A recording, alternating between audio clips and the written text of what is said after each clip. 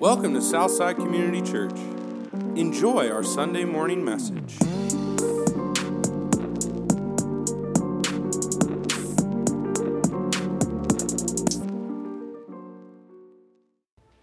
Well, you may be seated.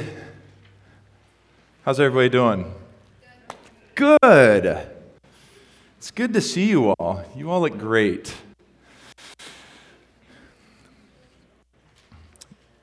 There's a story that a pastor from the West Coast, I heard him tell the story several years ago, and he was pastoring a church that was experiencing a lot of growth, like explosive growth.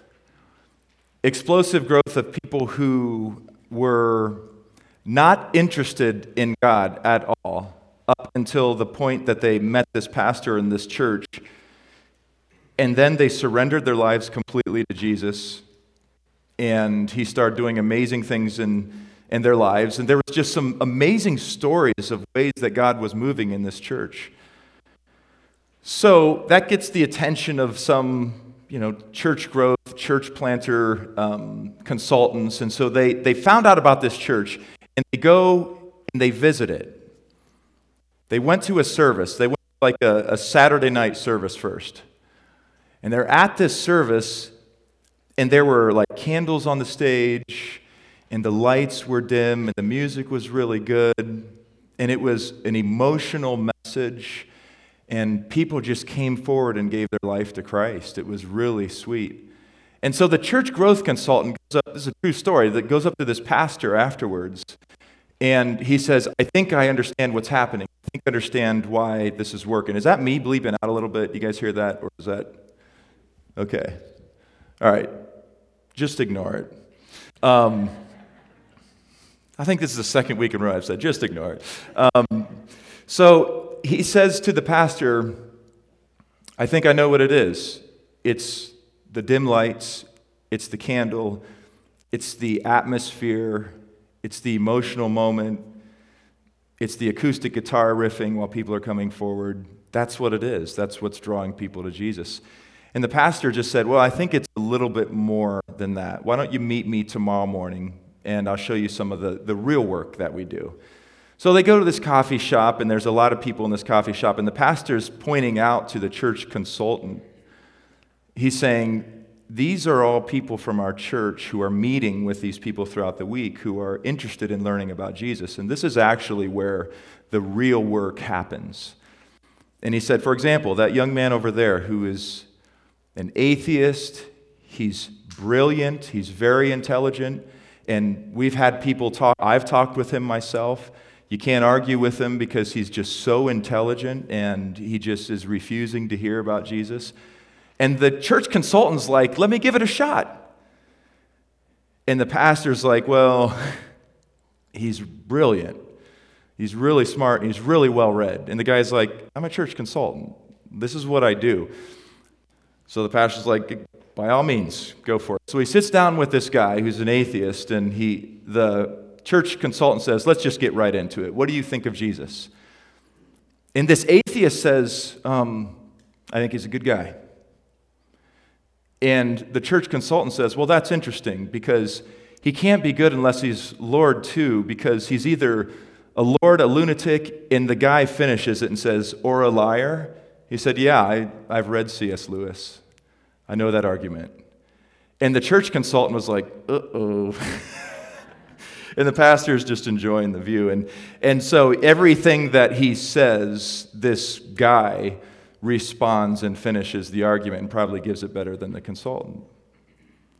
He gets up, he's dejected, he leaves, and the pastor says, don't worry about it. We've given it our best too. He's just not there. He's not ready.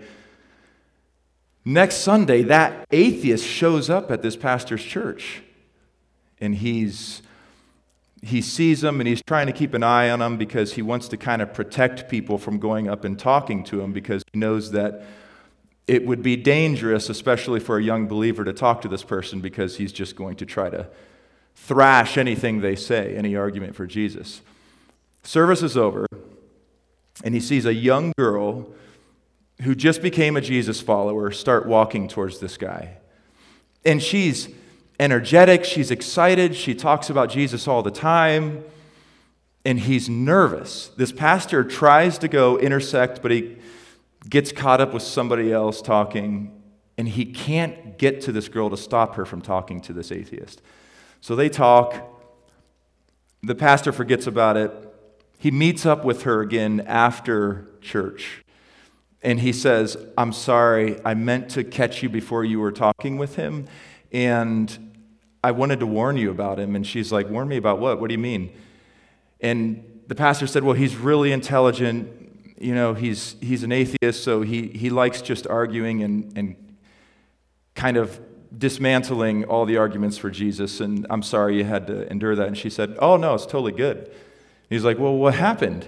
And she said, "Well, I started talking to him about Jesus, and he started saying these things that I don't understand, and using words like, I don't know what that means." And she said, "You know what? Let me just stop you, because you're smarter than me. But I sense that you're lonely.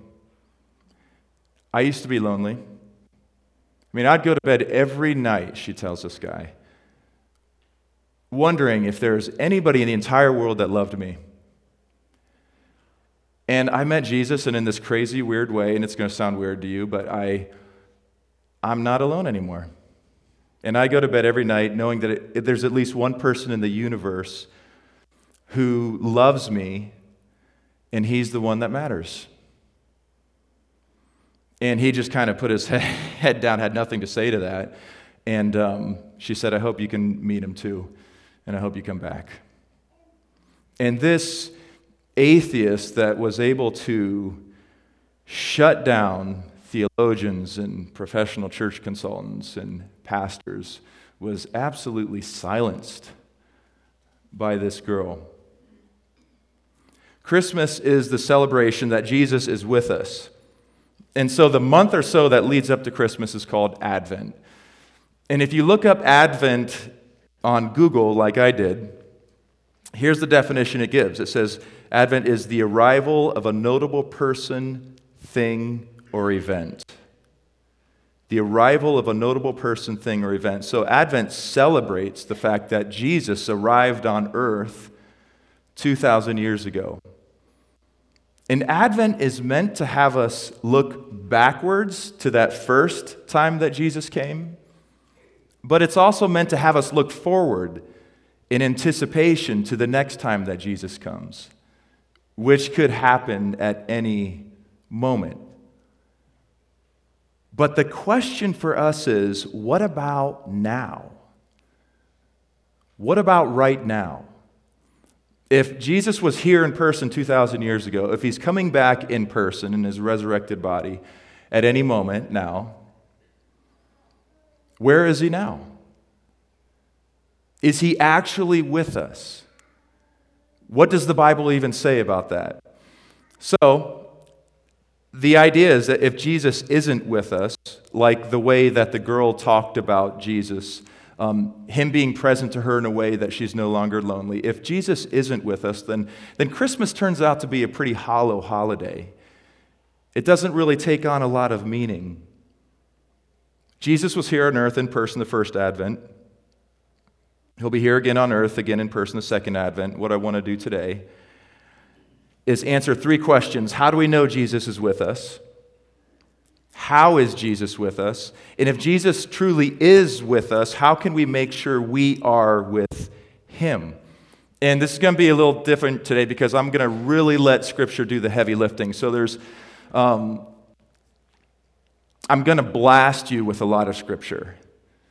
It's more of a technical teaching today because I want to make sure that you can look at the source.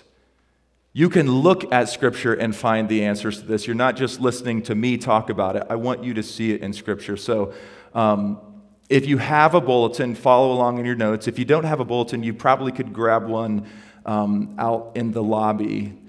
But this is a pretty Scripture-heavy one. So follow along if you can. That first question, how do we know Jesus is with us?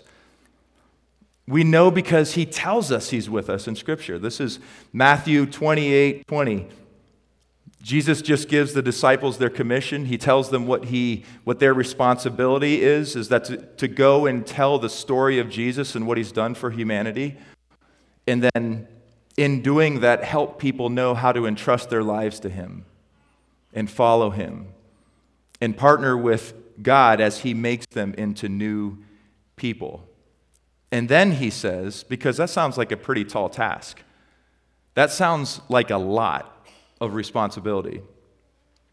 And he says, I am with you always to the end of the age. Now, in a little while after he says this, he's going to do something a little strange. He's going to be talking with the disciples on a mountain, and he's going to start floating up into the sky, which is unusual. And then he's going to be covered over by a cloud. And that's just not a random fact in the Bible. A cloud represents God's glory in Scripture. So he's covered over by God's glory. And he's gone. And the disciples are just looking up at the sky. Well, Jesus just said that he was going to be with them always. And then he disappears. How is he with them? Now, when Jesus is talking to the disciples, he's talking to them, but he's also talking through them to us. So if you are a follower of Jesus, if you aren't, keep hanging around with us and see if you see a little bit of Jesus in us. But if you are, he's talking to you too, to the disciples, but also through them. Another passage in your notes is Hebrews 13:5, where God says, I will never leave you nor forsake you. Now He's quoting here we don't know who wrote Hebrews actually, but whoever wrote Hebrews is quoting the Old Testament where God is talking to a man that he just gave another very scary assignment to. The story, if you don't know the story, there's a man named Moses who God chose to do some miraculous signs through him to free these people that God called to be his chosen people on earth for that time of history. And they were enslaved, and he was going to lead them out of that enslavement to the Egyptians into a new land that he had promised them. That was already lived in, by the way, and there were some scary people living in them and some powerful people living in them. But God was going to give them that land. So he uses Moses to do this. At the end of the book of Deuteronomy, the last chapter, Moses walks through the plains of Moab and goes up on a mountain and looks at all the land that God's going to give his people, and then he dies. And he'd been leading all these people. The next book, the first book of Joshua, the first chapter of Joshua, God says to Joshua, Moses is dead. And now you get to lead. And you're going to lead the people across the Jordan into this promised land. That was scary for all sorts of reasons. Because there was external enemies. There were some scary people that lived in the land that God was going to give them. And there were internal enemies. There were scary people inside of this community that were going after him as well. And God says this to encourage him. Joshua 1:5. He says, no man shall be able to stand before you all the days of your life. Just as I was with Moses, so I will be with you. I will not leave you or forsake you. Does that sound familiar? It's what the writer of Hebrews echoes in the New Testament. And then again in Joshua 1:9, be strong and courageous. Do not be frightened. And do not be dismayed. For the Lord your God is with you wherever you go. He couldn't see. God is spirit. He couldn't see God. It wasn't like God was like walking beside him. And yet he said, I am with you wherever you go. Don't worry about it. You're going to face some hard stuff.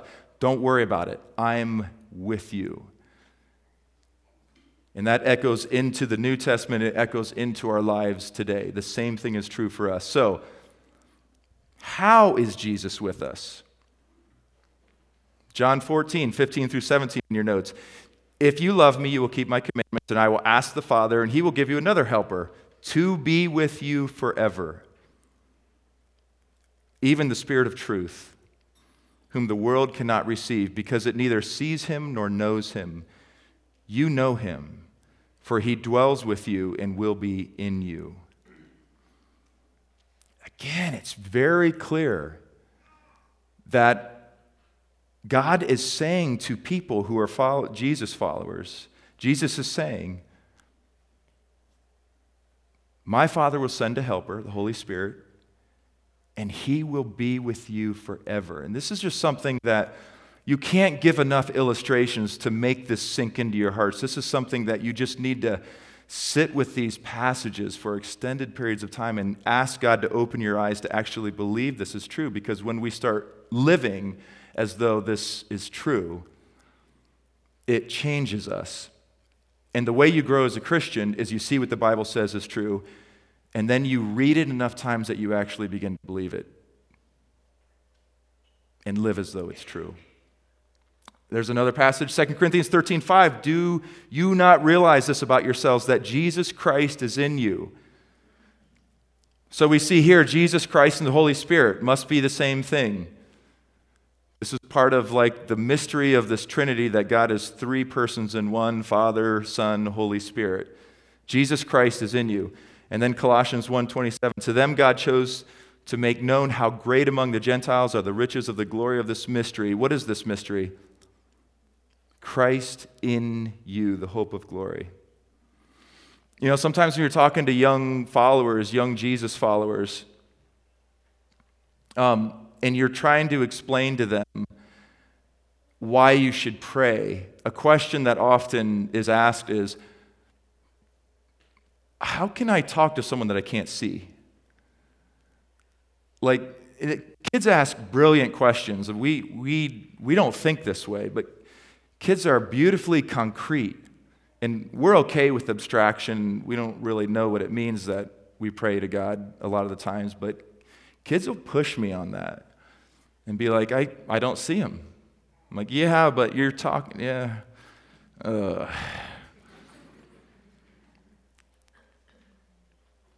And how do you tell a kid that Jesus lives in them? Jesus Christ lives in them. How do you do that? Because if you ask them to describe, okay, what do you think it means? The answer is something like, there's a man living inside of my heart. There's a miniature man crawling around the valves of my heart. Like, that's what it means that Jesus lives in your heart. And so we're like, Dad, Jesus lives in your heart. And they're thinking there's an actual person in there. I think we need to be really clear on this. I think we need to be really clear on this, because the clearer we can get on this, the more we're going to be able to give thoughtful answers to people who ask questions. Like, what does it mean that God lives in you? So I'm going to get just a tiny, tiny little bit technical, so just stay with me. Stay with me on this. What does it mean that God lives in us? A human being is a body and a spirit. So if you think back to when God created Adam, what did he do? God got his hands in the dirt, metaphorically, and he crafted the image of a body, a man. Was that body alive yet? It was lifeless. It was just the shell of the person. What did God do to make it alive? He breathed into it. So humanity is a place where heaven and earth kiss. They come together because they have divine life breathed into them by God, and they have a body that's made of stuff and matter of this earth. So we have body made out of dirt, and then we have divinity, God breathing into the life of a person. So that's body and spirit. That's why I'm saying we're two parts, body and spirit. And here's what happens when you become a Christian. If you become a Christian, you get a partial resurrection. One day Jesus is going to come back and your body is going to be resurrected. But when you become a Christian, you get a partial. It's like a down payment for that whole transformation and resurrection one day. Which means that your spirit becomes new. The part that God breathed into you, the most important part, is resurrected. And what happens is the Holy Spirit comes and lives within your spirit and dwells with your spirit that is new now forever. And in your spirit, The Spirit of God will never no longer be. He will always be with you. From this point forward, the Spirit of God dwelling with your spirit. So that if you were to die right now, your shell would stop working, your heart would stop beating, your organs would stop working, you would stop breathing, but you would still be alive. And if you're in Christ, your spirit would be ushered immediately into the presence of Jesus. Because that part of you that was already resurrected, the Spirit, will never not be without God. So when you're looking at a body in the coffin, if you go to a funeral, it's almost like looking at an old broken down version of what Adam's body was like before God breathed into him, because the breath of God has left the body. The person, the essence of that person is no longer there. It's just a shell. That's where the Spirit lives. That's how God lives with us. And I know that's a little technical and hard to understand, but that's the answer. That's how He lives with us. 1 Corinthians 6:19, do you not know that your body is a temple of the Holy Spirit within you? So a temple, as the Hebrew people would understand it, is like this, it's a mini Garden of Eden. That's what a temple is. The Garden of Eden is where God walked on creation somehow. I have no idea. God is Spirit. I don't know how He walked through the Garden of Eden, but we know that He took a walk in the Garden of Eden. So a temple is where earth and heaven overlap. It's where those two things meet. So when the Israelites built temples, it was the place where God's glory would somehow come into that space in a very real way. And it was earth, but also God was there, so earth and heaven are overlapping. And then they built these portable temples called tabernacles. When they were in the desert, they would build a portable temple, and God's presence would overlap there. It was a mini Eden. That's what a temple, that's what a tabernacle was. So who's the temple now?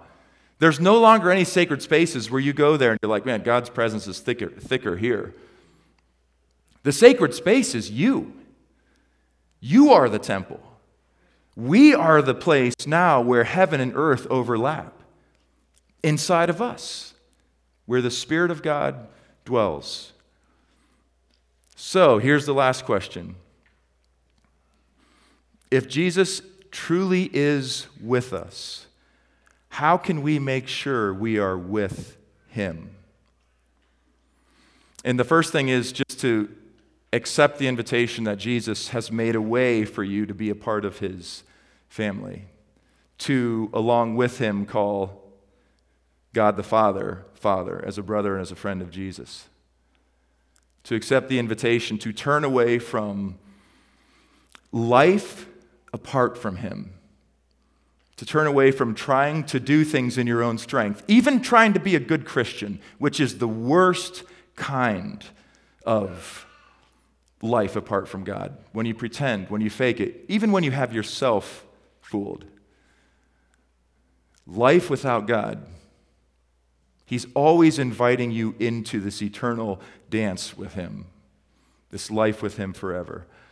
So if you sense Him drawing, if you sense this, Dallas Willard calls it the allure of gentleness, the Spirit wooing you to Himself, then just receive it and say, I surrender my life. I believe that Jesus made a way for me by dying for me, a sinner, on the cross and being resurrected back to life. And because of that, my sins can be forgiven because they were put on Him, and I can be righteous because His righteousness is put on me.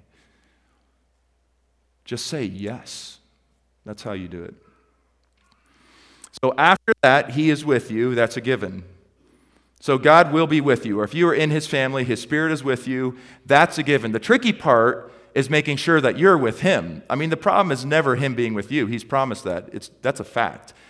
But now we have to make sure we know how to be with Him intentionally. Here's another verse. Actually, this isn't a verse. The verse is Philippians 2:13. For it is God who's at work in you, both to will and to work for His good pleasure. But here's my understanding. Opening ourselves up more and more to the God who is with us is a lifelong process.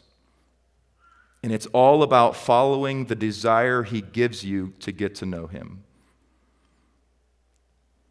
So if you want to open yourself up to God more and more, and be more present to God because He's present to you, it entails following the little sparks of desire, ways that He gives you to be with Him.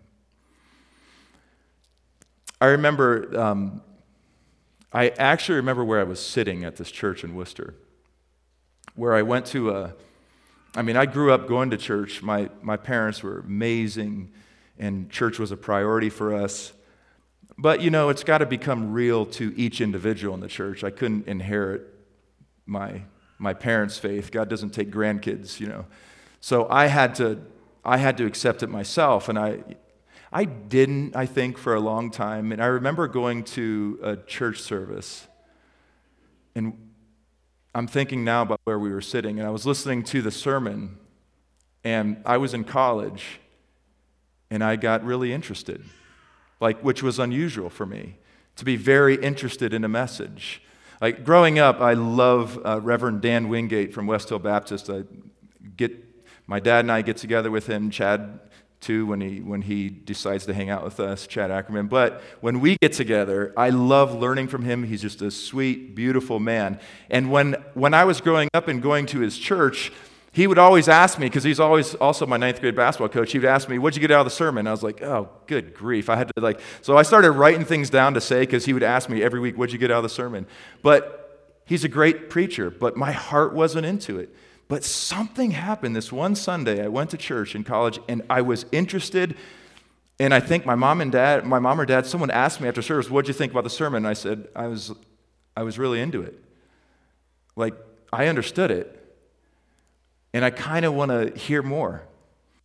And my heart just started warming to wanting to learn about God. It was so new to me, but it was just a little spark of a desire, and I began to follow it and try to, I don't think I missed many more Sundays after that because I wanted to hear more.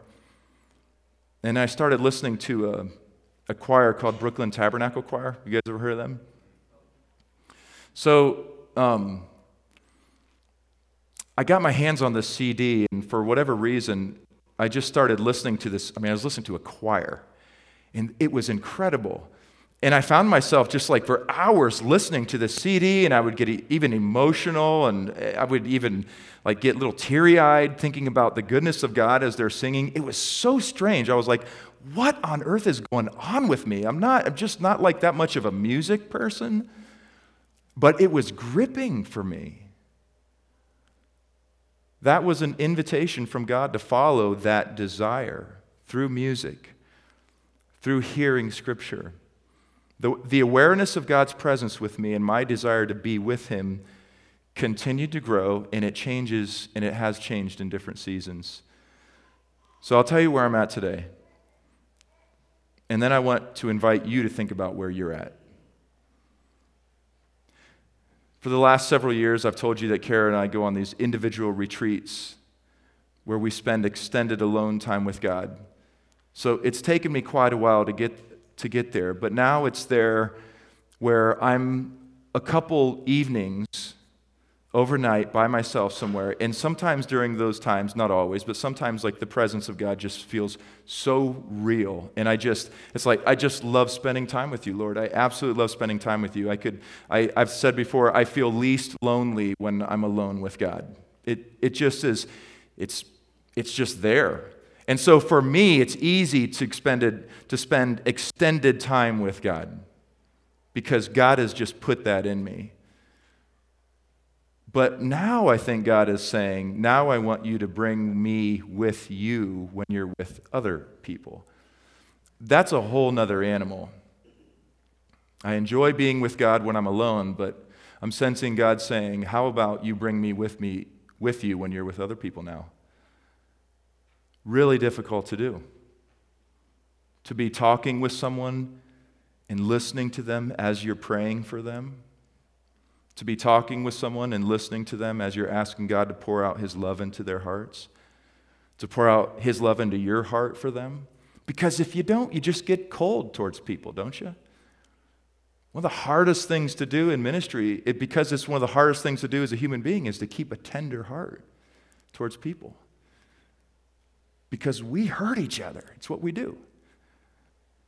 But to be present with one another while we're present with Jesus will create some type of spiral of love where we are receiving more and more of God's love as we're increasing our capacity to give God's love to one another more and more. And you can be talking about anything and be present to God. You can be talking about the Buckeyes and be present to God. You can be talking about the Browns and be present to God. You can be talking about hunting and be present to God. You can be doing anything and be present to God as you're present with people. So that's where my journey is right now. And here's the question for you. What seed of desire to be with God has He put in you? What simple step can you take to follow that desire? How is God inviting you? Where's just a little spark of desire that God is putting in you, that He's inviting you to follow?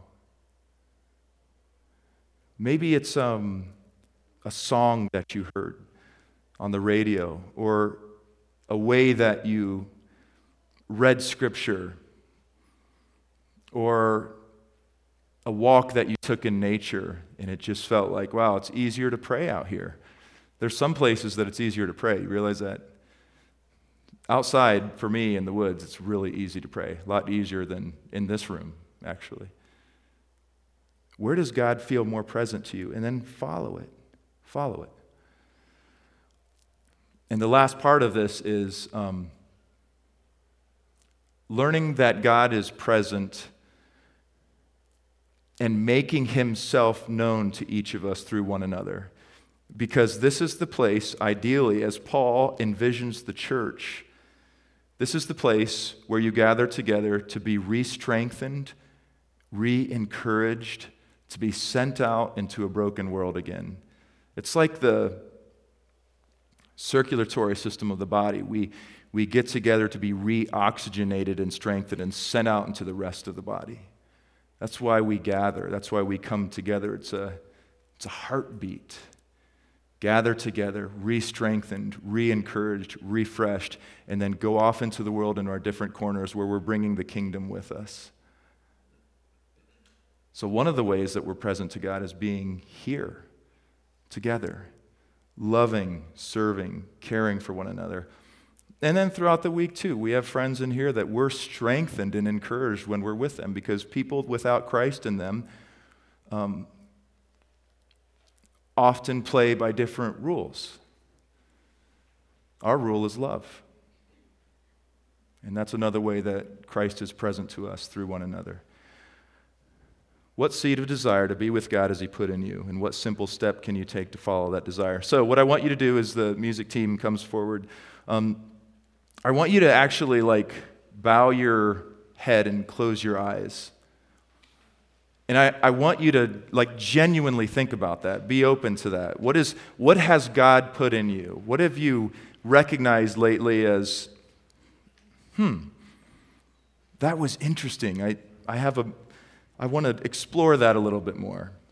That way of praying, or that place to pray, or that way of reading Scripture, or that way of listening, or that song, or that type of music, whatever it is. What is the seed of desire? And then just jot it down. What's one little step you can take to follow that desire into deeper presence with Christ? Just do that for a moment for me. Thank you for listening. Check out our website at southsideworcester.com.